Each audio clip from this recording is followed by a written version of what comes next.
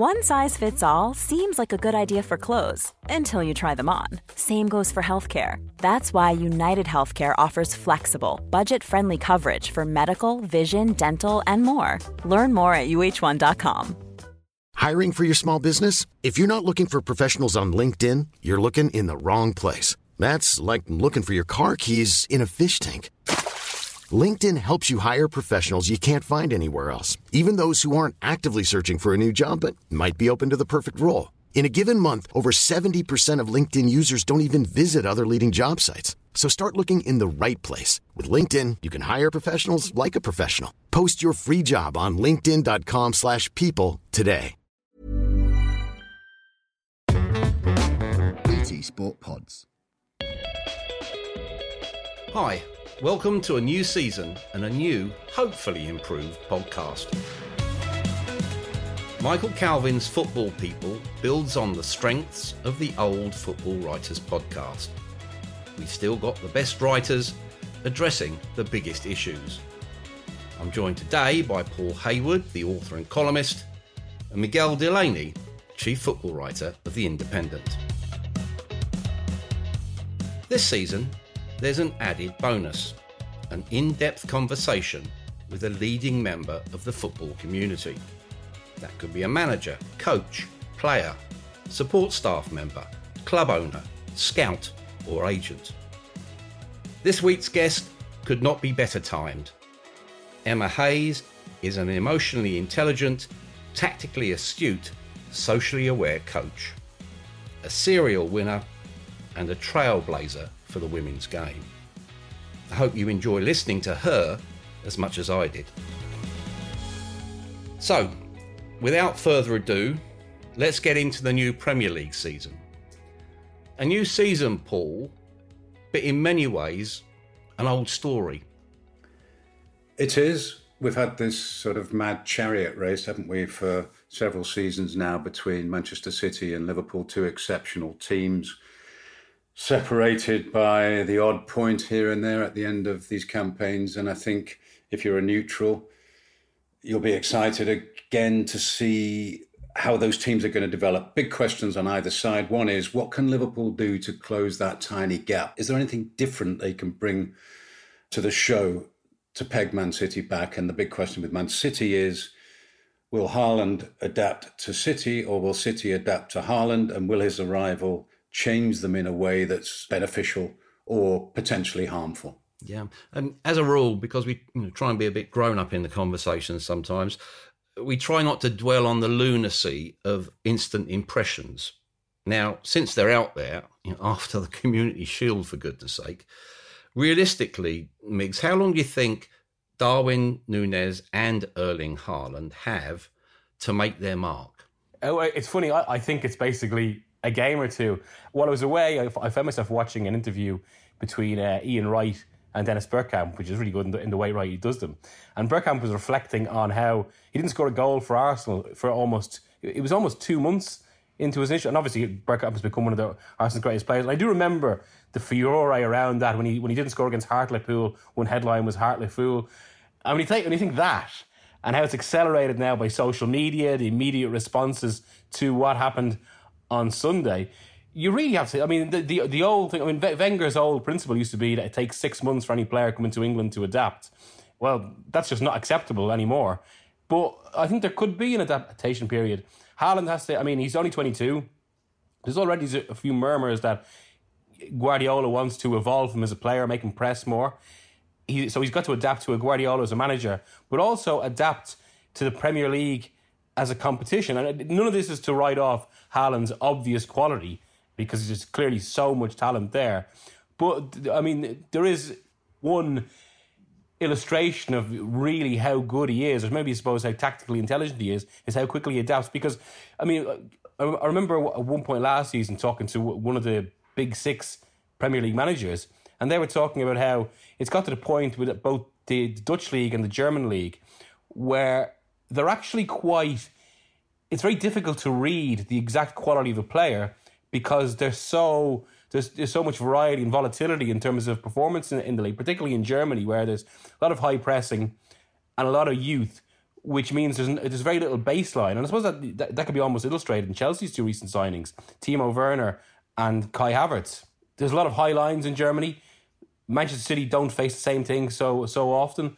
So there is going to be an adaptation period. But on top of that, a lot of pressure, which could feed into it. That said, and sorry to go on, I mean, for all we're talking about quick impressions, this season is really going to be decided, I think, by something that we've never had before and something that's going to distort the Premier League to a greater level than before, which is a Winter World Cup, because it's going to mean a phony war for the first few months, a recovery period afterwards, and those players who aren't at the World Cup could have a distinct advantage. And who's one of them? Erling Haaland. Yeah. And Mo Salah, Paul, as well, won't be there, courtesy of his former Liverpool teammate Sadio Mane. How do you feel Jurgen Klopp will approach this period of probably pretty brief transition in their attacking options? I think he'll need to get on with it fast. He'll need to go early, really, on Man City and try and press home any advantage he can find and not, wait until later in the season, because he knows Manchester City are only going to get stronger as Haaland integrates himself. He's got 2 players. I wouldn't call Diaz a new signing. Obviously, he signed in January, so he's pretty well integrated already. But the Núñez thing is a big change for them. Losing Sané is a big change for them. But I think there was a bit of kidology involved in him saying that we're going to be slow starters. The team's not quite ready. I don't think he's going to let them amble into this campaign. I think he's going to send them out there to try and hit Man City early on and get the whole momentum and confidence of the squad up so they can finally break this pattern of being close but not close enough to City at the end of the season. What about, we analyse, technically, but what about the intangible strengths of a team, Miggs? I'm thinking in terms here of almost unity. I look at Liverpool and I look at Jordan Henderson, Milner. They are almost the glue guys of that team, aren't they? How important will the human factor be in this season, do you think? I think absolutely huge, given so much of it's going to be about psychological and physical adaptation to these huge ructions. But also, if you stand back a bit, and Paul's absolutely right in terms of the tiny gap. But I think what's interesting in terms of what's coincided with the huge ruction of this season is also what's happening with these 2 teams, in that after half a decade where the 2 of them have dominated the Premier League, pushing the outer limits of possibilities in terms of point returns, they've both probably undergone their biggest team changes in that period in this specific year ahead of this World Cup. Whereas Guardiola's, he's putting in place an overhaul he's really wanted for about 2 seasons now. Raheem Sterling's already gone. More players are available for transfer. And even the very signing of Haaland indicates they're going to change approach. And Alvarez, I think, will be used a lot more than people think as well. And then, of course, with Klopp, he's changed that front 3. Now, of course, Firmino had been kind of in and out for some time. But the very fact one of them is gone now, it does change that chemistry, which, as you say, is why the presence of figures like Henderson and Milner is so important. And I suppose, again, to go back to something from the kind of the 90s, 2000s there, Ferguson's old dictum was always that a cycle of a team only lasts 3 or 4 years before it goes stale. So you have to change something about it and usually make 2 or 3 changes. But throughout all those team cycles Ferguson had, he had these totems in the team who were ever present. Henderson and Milner are certainly that for Klopp. Yeah, we do know, Paul, don't we, that football is a, well, what have you done for me lately type of business. I suppose you only have to look at Raheem Sterling pitching up at Chelsea to prove that point. Speaking of Chelsea, I suppose we have to have this perennial reminder not to judge teams or clubs before the window closes. But Chelsea seem to be the most vulnerable of the usual suspects, don't they? They do. We don't know yet whether this change of ownership will give the club a sense of renewal, or whether there'll be a feeling that the glory days are over because the new owners can't possibly invest on the level that Abramovich did. But the early signs are that they're trying to dispel that notion straight away by buying well and buying very high-profile players, and in some cases maybe paying over the odds. Now, if they do pay £50 million for Marc Cucurella, that's something that Manchester City weren't willing to do or aren't willing to do. So that suggests that Chelsea are in the business of making statements as much as anything. I mean, Raheem Sterling was a fabulous signing, particularly at that price. That's really the signing of the summer, pound for pound. Koulibaly from Napoli, again, they absolutely needed to replace Rudiger at the back. Cucurella, as I said, they're potentially splashing out on him. And so there is intent. There is the desire by the new owners to say, look, we're not going to settle for fourth. We're going to be back in the title race. Not many people think they will trouble City and Liverpool in the first two positions, but at least they've made the right start diplomatically and financially. You've just come back from Spain, Miggs. What do you make of this courtship dance Chelsea have got with Barcelona? We'll give you Azpilicueta and Moreno. We'll take Frankie de Jong off your hands. By the way, on that, you've got to praise him for resisting all this bullying. If someone owed me £17 million, I wouldn't move, would you?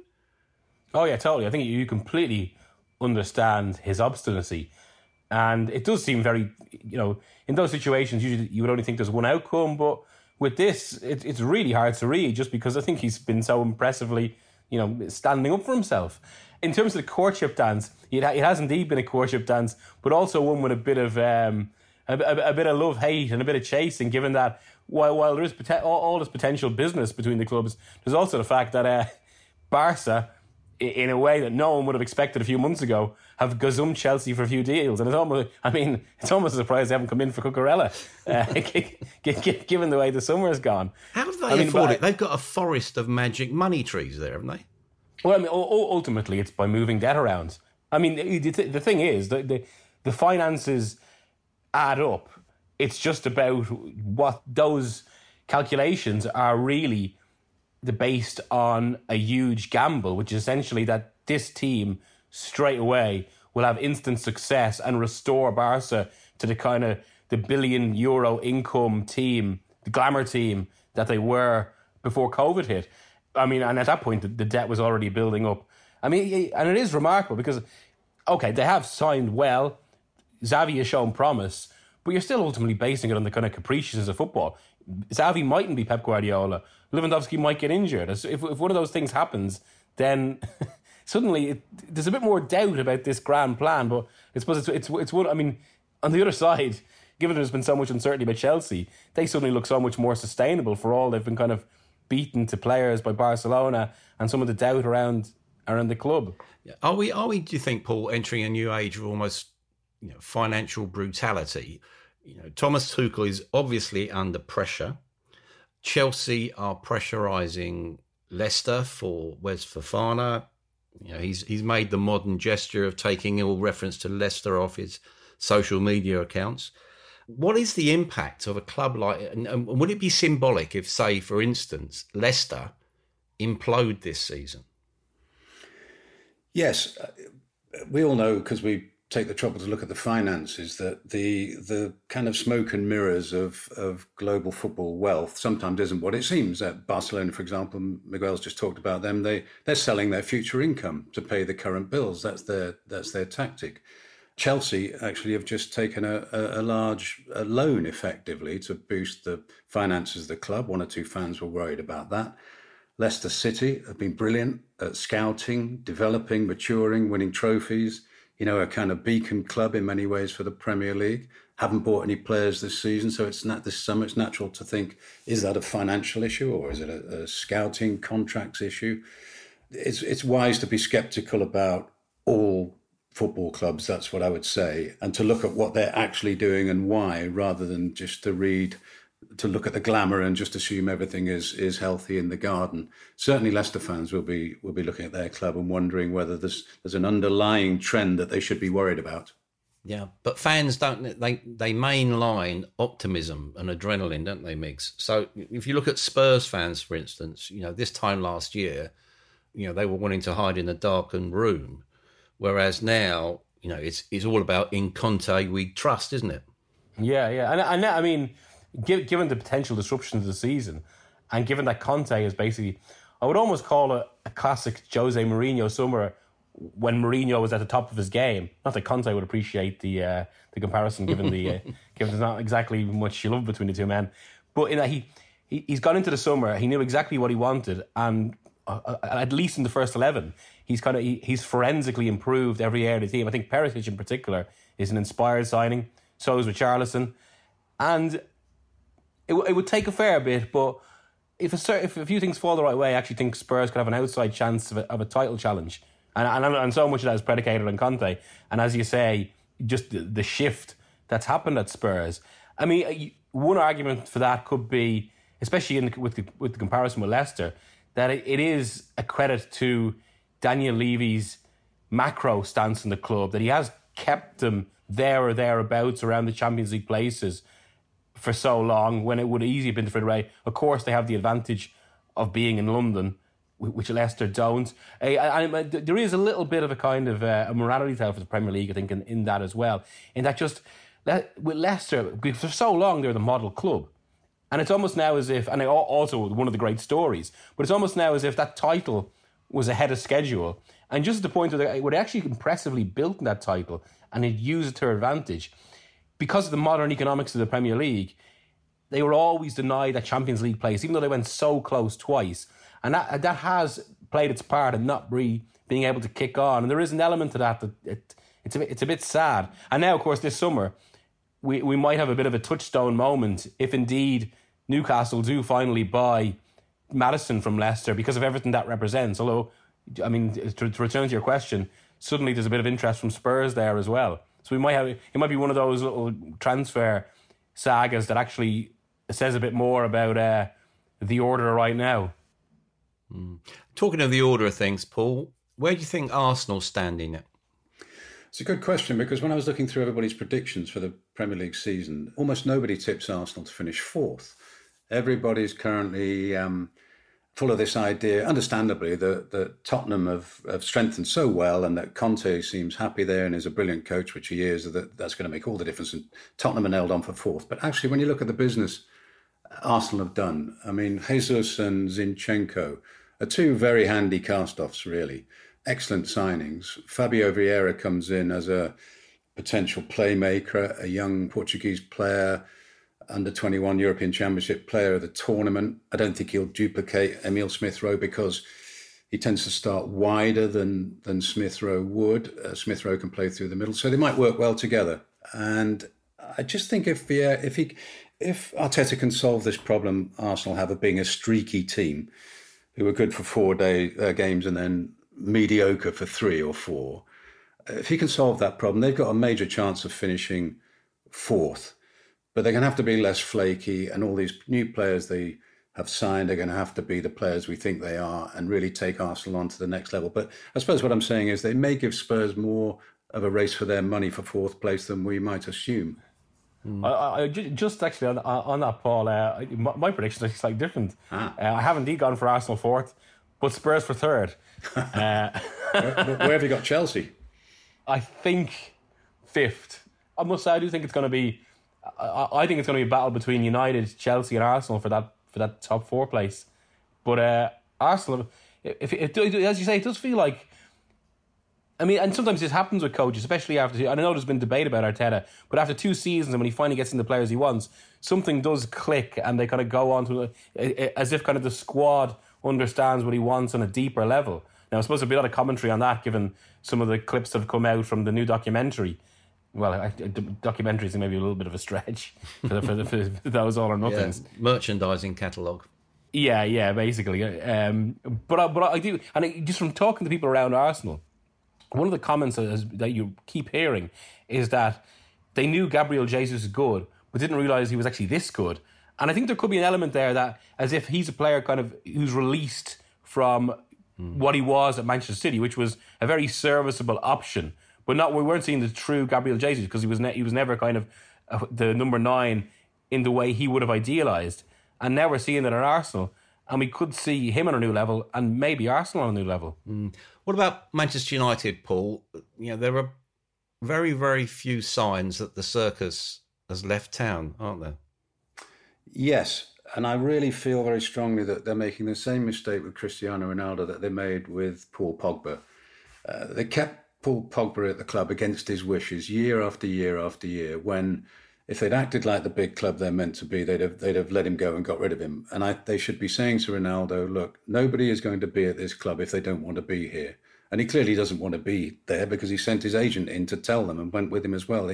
He's not. There's no mixed messages here. Ronaldo does not want to be there. Therefore, Manchester United should act like a big club, get him out. And I think the other players, the players who were trying to come through, would be relieved because his goals are very valuable, but the whole thing casts a shadow. The whole team revolves around him too much. And I'm really surprised that Erik ten Hag has got drawn into this when he could have made a name for himself early on if he wants to be seen as a decisive manager by saying, the guy doesn't want to be here, get him out. This is the final point for this first half of the episode, Migs. Newcastle, you mentioned them in passing there. What's the realistic limit of their ambition this season? I suppose I was about to say if one of the big six had a bad season, there is an outside chance the top six, provided they kind of make another signing or two. But again, last season was a bit of an illustration there. And at United had probably their most miserable season in decades, and yet still managed to squeeze in. So I think probably for the moment, it's almost Newcastle is to take Leicester City's place or West Ham's place as that team just bubbling outside.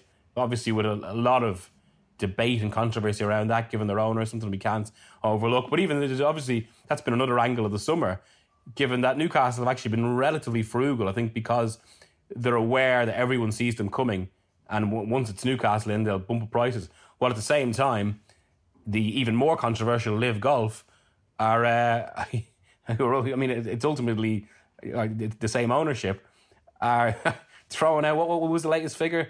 €800 million offer for Tiger Woods. Now, they don't have financial fair play there. But it I suppose, just illustrates some of the dynamic and also reminds us about what the club is. But certainly in terms of kind of the football operation, the one thing I would say there is they've got the benefit of a full summer under Eddie Howe and that coaching, which will have some effect in itself. Yeah, when we look at the broader aspects of Newcastle's ownership, and you're right to link that in with the LIV Golf, Migs, it's very hard to sustain innocence. Now, that innocence was actually replenished, if you like, on Sunday at Wembley when England's women won the European Championships. Now, Emma Hayes, I've been speaking to her, she's FIFA's World Coach of the Year. Her Chelsea teams consistently set new standards. She'd had about 4 hours sleep when we caught up in the aftermath of that historic win at Wembley.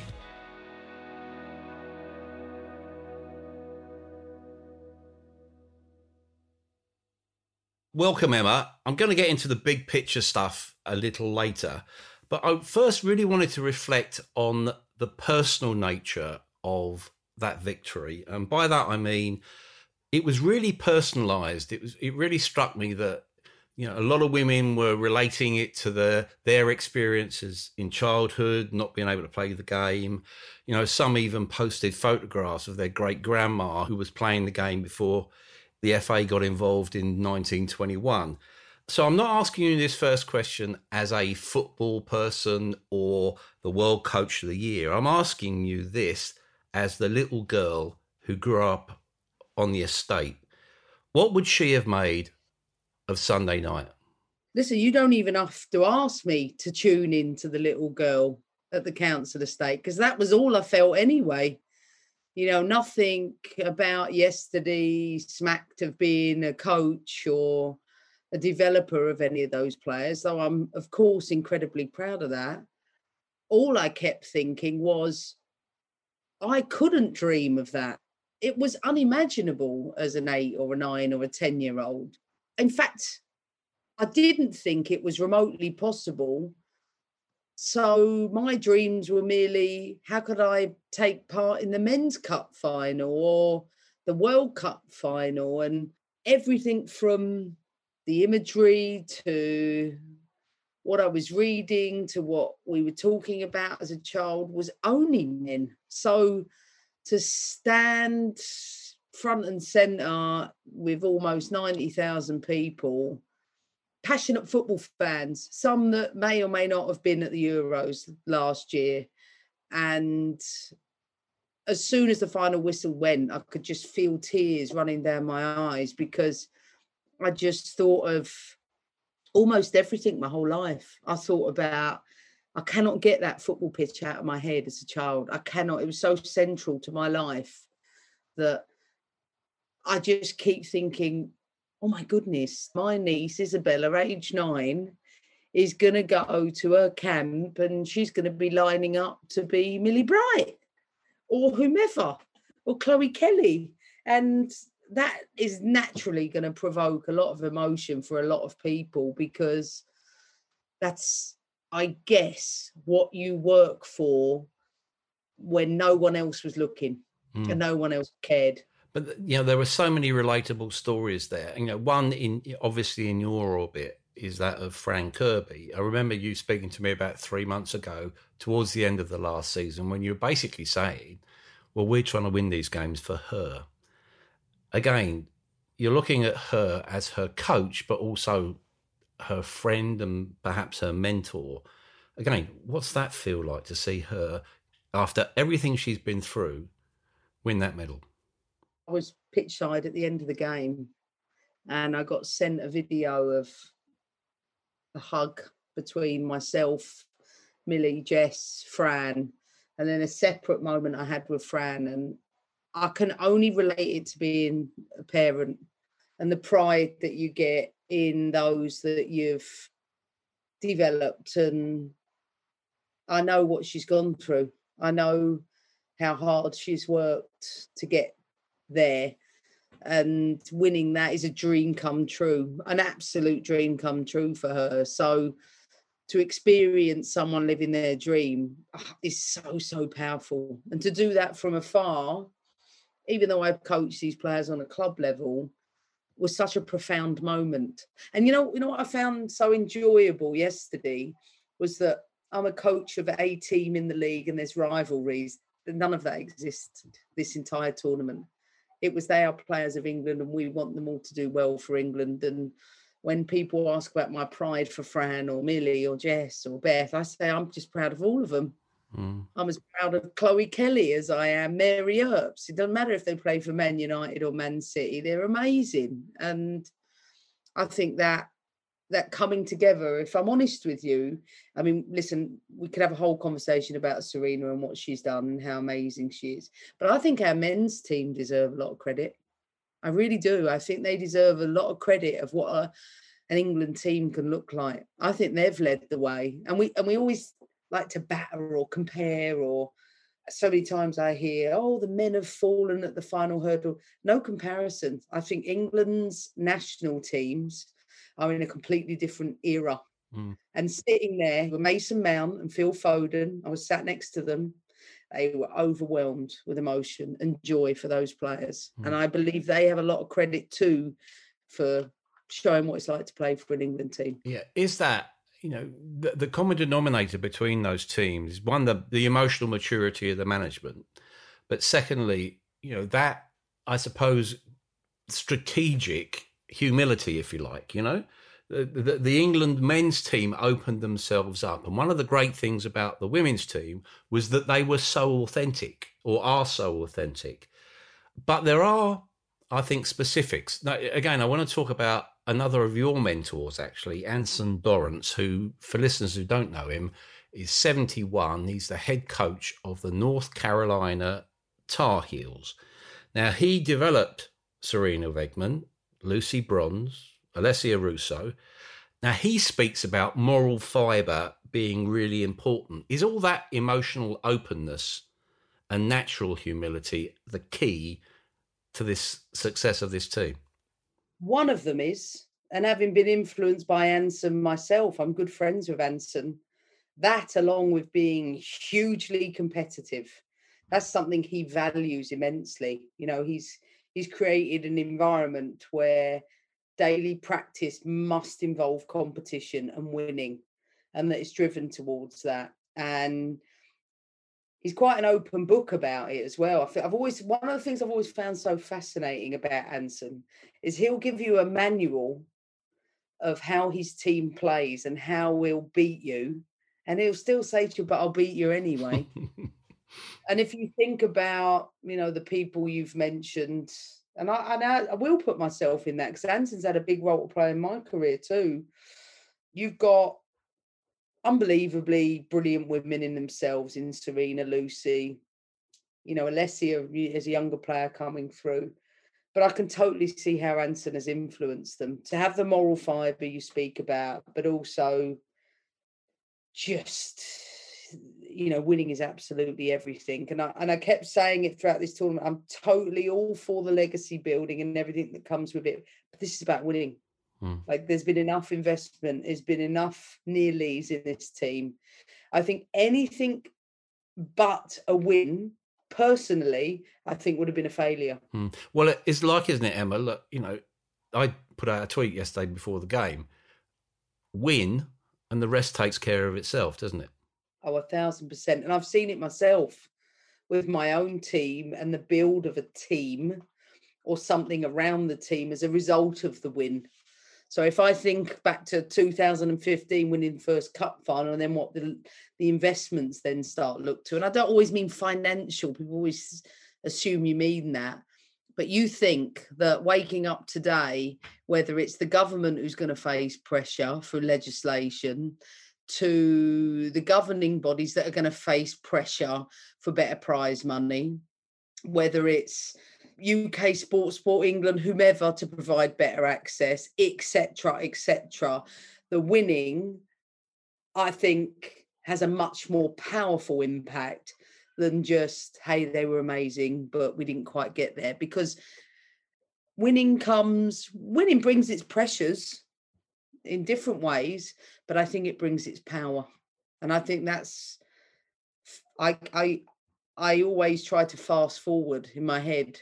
When I look back in 5 years' time, what will the real impact of this team be beyond just winning? And again, I think realistically, I think it will just be a continuation of what's happened before. But like Mark Bullingham said today, it's just going to be turbocharged. That's exactly what's going to happen. There's going to be a turbocharge, almost like Millennium Falcon speed, to get us to the next point. Does the women's game need to aspire to being more than just a diluted version of the men's game? Now, I'm thinking in broad terms here, Emma. The FA, to be fair to them, have done a fantastic job, top-down investment in the elite game. They do this, the Wildcats program for the kids between the ages of 5 and 11. But is it time for them maybe to accept their responsibilities in the grassroots and to develop a new type of professional structure?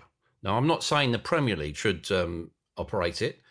What I'm saying is that what has struck me around things like women in football, there are so many fresh, innovative figures coming into the women's game, female figures largely. Why don't you just go out and create your own entity? Well, whatever they consider, what is clear is it has to leave the FA at the professional level anyway. They don't have the experience. They don't have what is needed for the next steps, whether that's commercially, whether that's with broadcasting, whether that's with just competition in general. They're always going to have a vested interest. They say the vested interest is in the game. Yes, it is, but it's also in England, in just Team England. But we have to think bigger than that. And I know that obviously there's serious conversations around in which direction is it going to go? Will it be Premier League? Will it be a separate entity? What is certain that needs to be accelerated. To be honest, I felt we should be there already.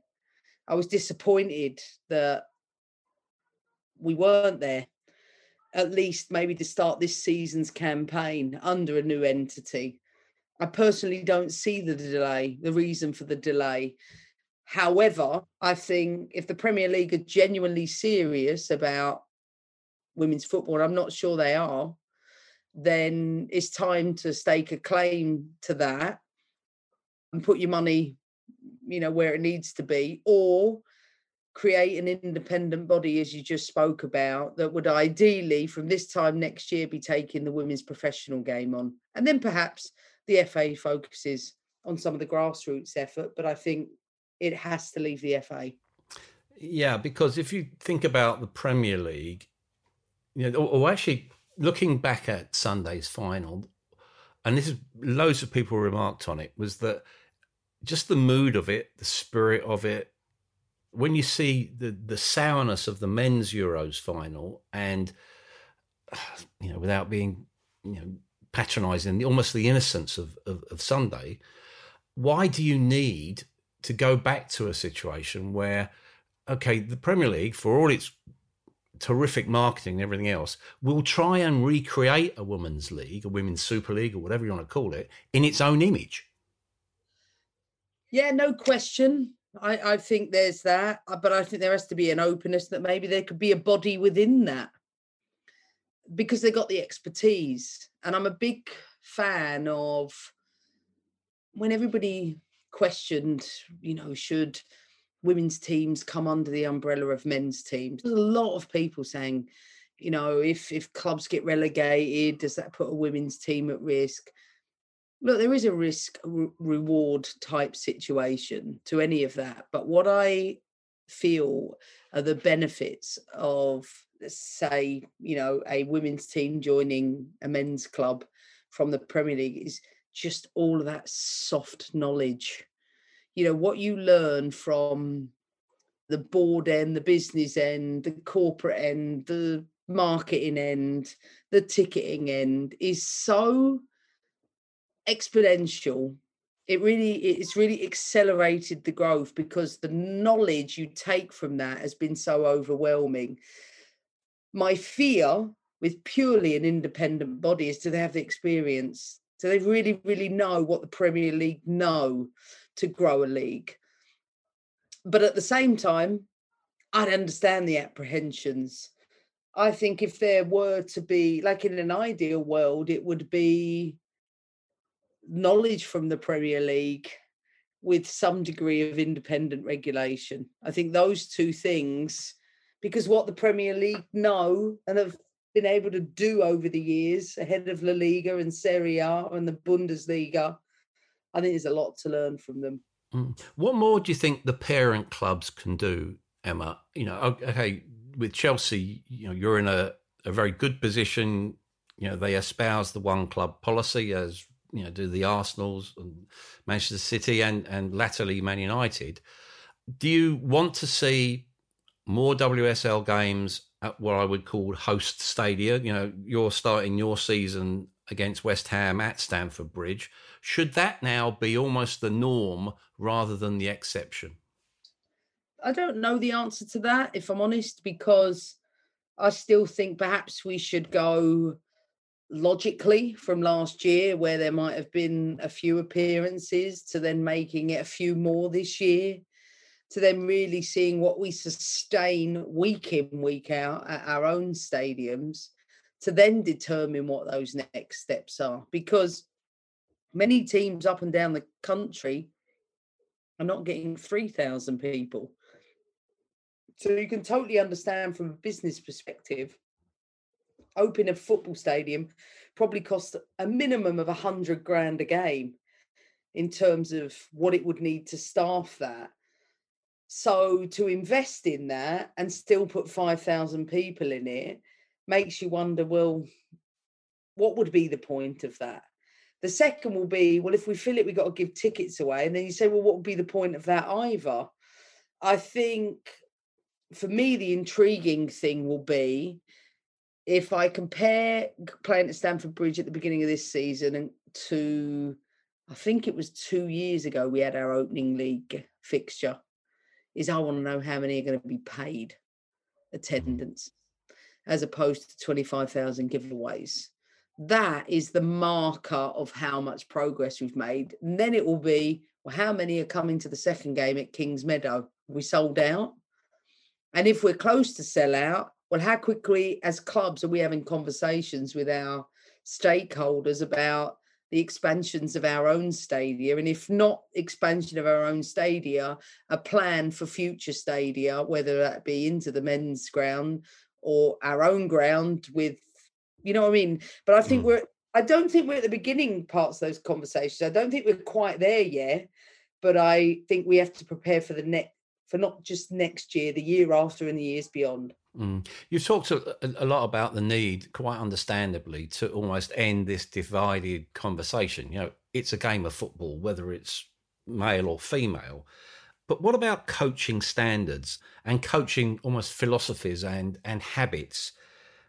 Why do you think female coaches should be made to feel that they have to work in the men's game to be almost legitimised? You know, you turned down a Football League club this summer. Does that mean the first person to make that leap, and someone will at some stage, will come under a lot of pressure? You know what? It's the question I expect every interview. I mean, listen, it is. I mean, and sometimes I think I just wish we could spend the time on the group of players that I've got and the environment that I'm working in, because you wouldn't, for the same end, ask a male coach in the men's game the same questions about them going into the women's game. The constant comparisons between, oh, well, they certainly can't enter at this level because they clearly can't cope with playing in front of crowds or playing in front of, you know, whatever it might be. Like, there are constant barriers put in front of why we can't do it. And I ask myself that same question all the time, like, where does that come from? Where does that inherent systemic bias come from? And then I just revert to, well, everyone's grown up watching the game. If they did watch it on television, it was just men, played by men, managed by men, refed by men, commentated by men, presented by men, written by men. Where do we go? The list is endless. And now all of a sudden, the concept of an alien, i.e. a woman, stepping into that, and it's not even just a woman, I mean, diversity in general, stepping into that seems to be so threatening in a way that I don't necessarily see it being the case in other professions. Always makes me wonder, wow, they won't talk about banking in the same way. You know, we won't talk about very sort of traditional male jobs in the same way they do football. Football, for me, seems to be the one space left on earth that a hardcore group are fighting so hard to make sure the status quo remains. And that, unfortunately, won't change overnight.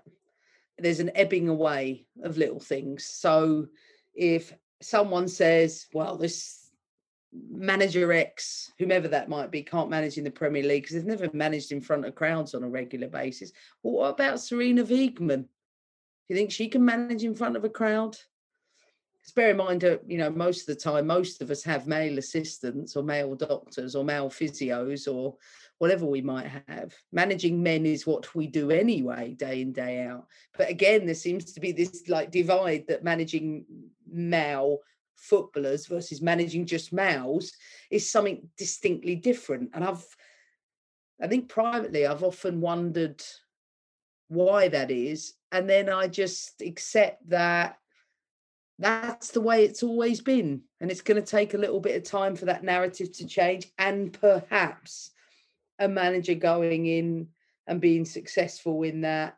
Though, to be honest with you, I think it's going to be incredibly challenging for any woman to go and do it in the first instance, because the level of scrutiny and criticism they're going to face on the first goal conceded, let alone the first loss, I think is, you know, something I guess that person is going to have to accept. But I know for me, I accept the questions when they come. I just always prefer to talk about the very thing that I'm working on every day.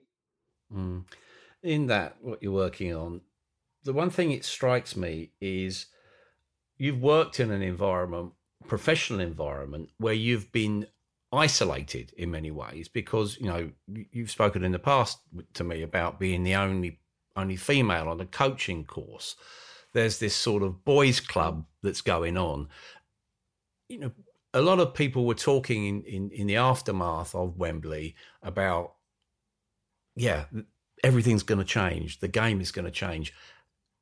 But as you say, there are so many examples of hidebound tradition.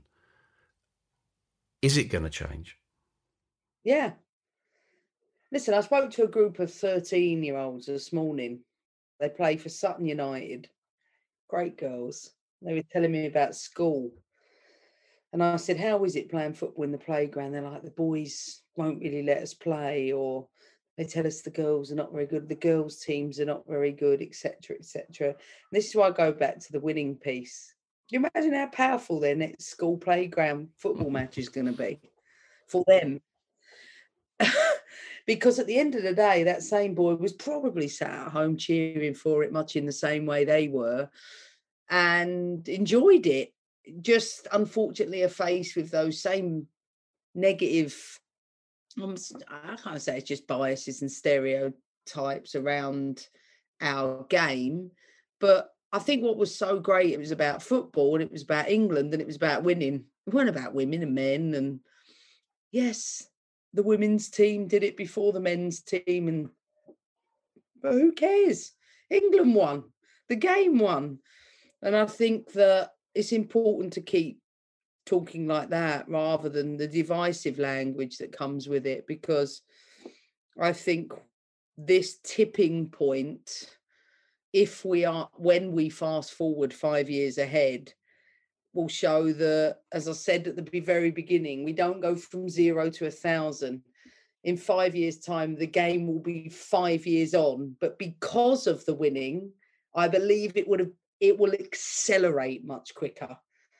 And I don't know what it looks like. I hope that we're playing in the men's stadiums every week and we're selling out.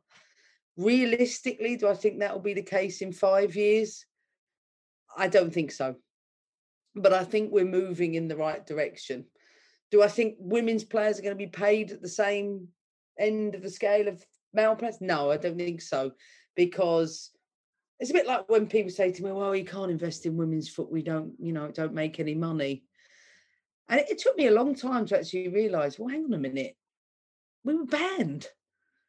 We were banned for a long time. We haven't had the time the men's game has to grow, whatever that is in and around it. So unfortunately, there is going to have to be a investment with a minimal return for a period of time. And I think yesterday was a demonstration that women's football can make money on and off the pitch. And that if you don't invest in it, you're going to be left behind. Now, that together, I think will be extremely powerful for the sport going forward. Mm.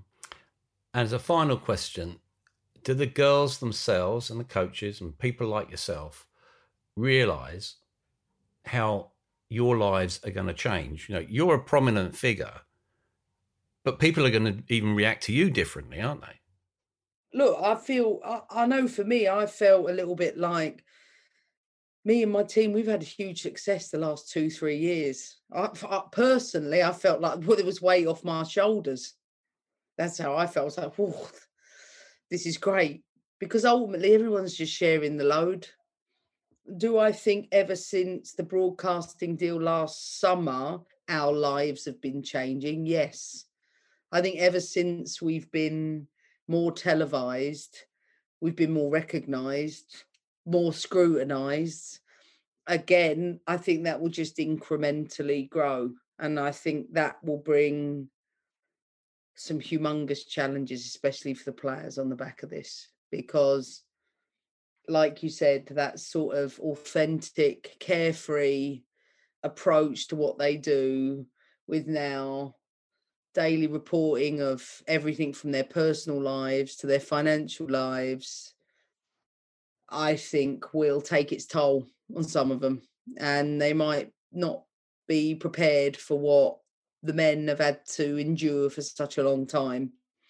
And that will come with its challenges. And I do believe the prep work has been done in the background, at least for the top players. I think the trickle down of that will be that the women's game are going to have to accept some of the negativity that's going to follow them with every decision they make. And that's what our roles are going to be as coaches, the guidance, the support, but guidance in the right directions when you see it slipping in another direction. Because listen, let's make no mistakes, let's make no bones about it, there will be some within that it's going to affect them massively, both positively and negatively. So you got your work cut out then? Yeah, I think, again, it's the challenge of coaching and having the right support around the team and the players, the right emotional and social care around them, because I don't know yet if they fully understand what they've done and if they fully understand how their lives are going to change. You say mine's going to change. I don't think my life's going to change drastically, because I've been gradually building towards this point, and I'm 45 years of age. A little bit different to a 21-year-old who's going from, finishing full-time education 2 years ago to being a pro, first-time pro a year ago, to now being, on the front pages or back pages of the Daily Mail for the right and maybe even sometime the wrong reasons. Well, thank you very much for your time. I appreciate it as always. Thanks. Thanks, Mike. Take care.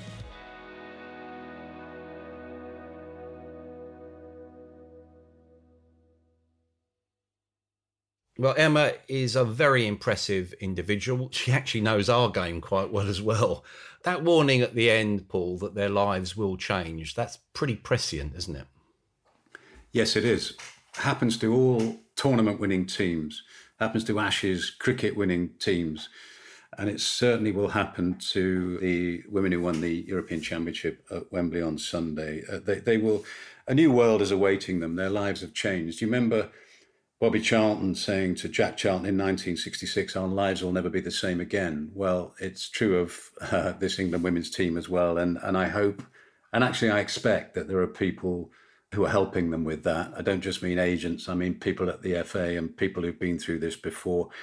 And I think it was important that Emma Hayes made that point, because nobody's better qualified than her to sort of play that elder stateswoman role for them. I mean, actually this morning, Mike, there's a little skirmish around a new beer that's been named after Beth Mead, and there's a little scuffle on Twitter about whether she should be paid for that or not. And I thought, here we go, it started.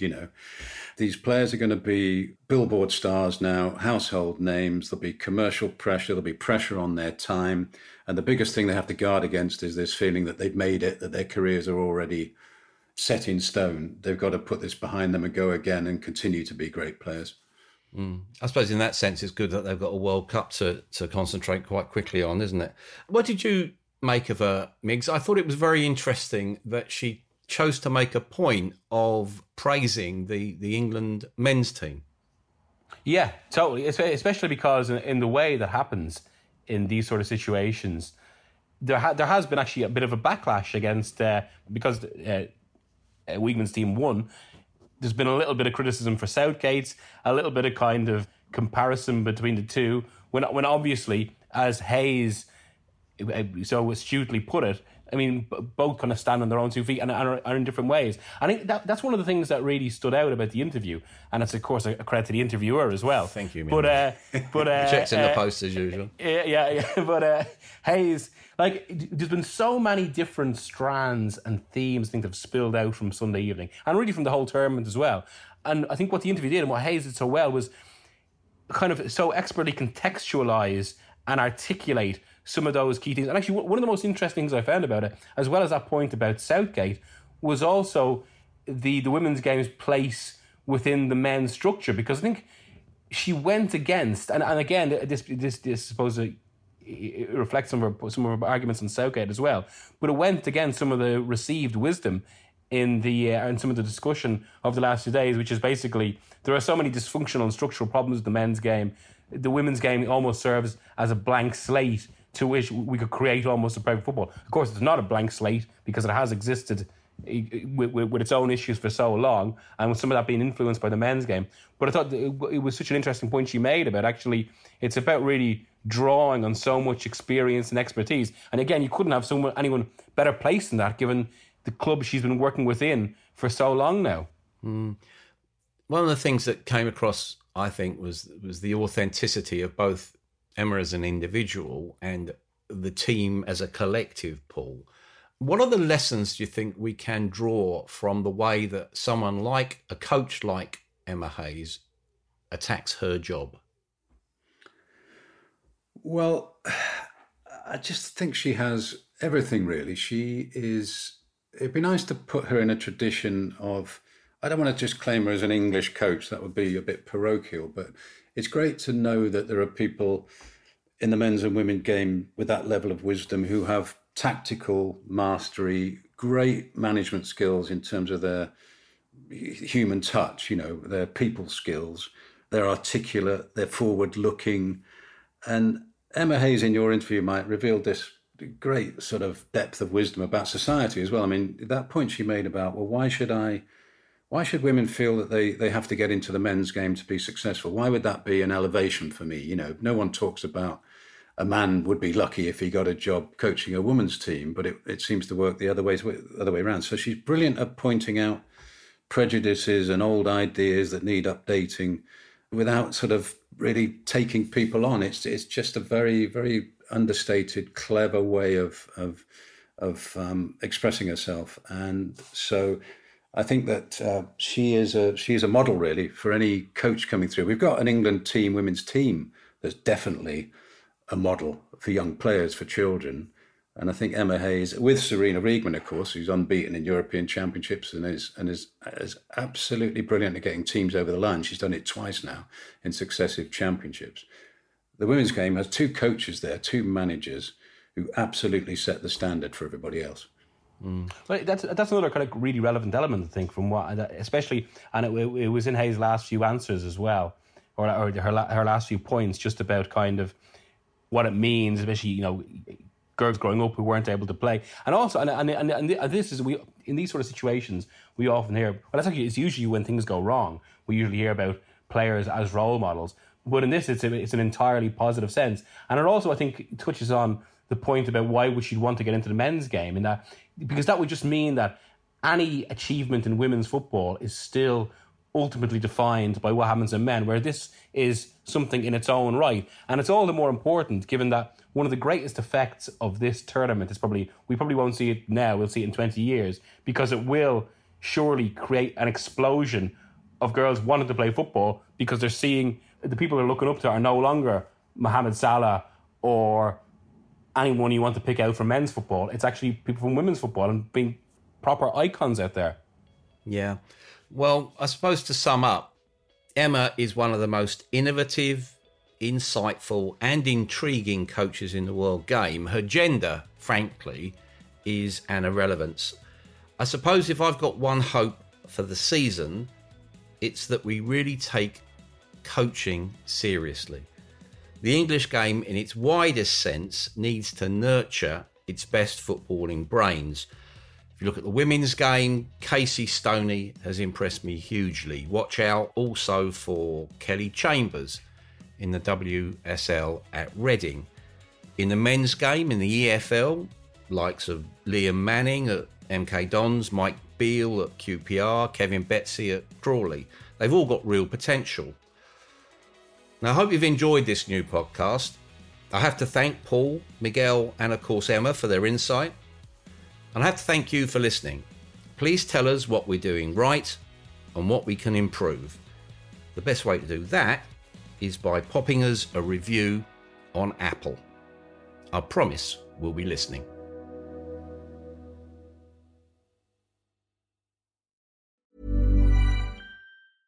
Hi, I'm Daniel, founder of Pretty Litter. Did you know cats tend to hide symptoms of sickness and pain? I learned this the hard way after losing my cat, Gingy. So I created Pretty Litter, a health monitoring litter that helps detect early signs of illness by changing colors, saving you money and potentially your cat's life. Pretty Litter is veterinarian developed, and it's the easiest way to keep tabs on your fur baby's health right at home. Go to prettylitter.com and use code ACAST for 20% off your first order and a free cat toy. Terms and conditions apply. See site for details.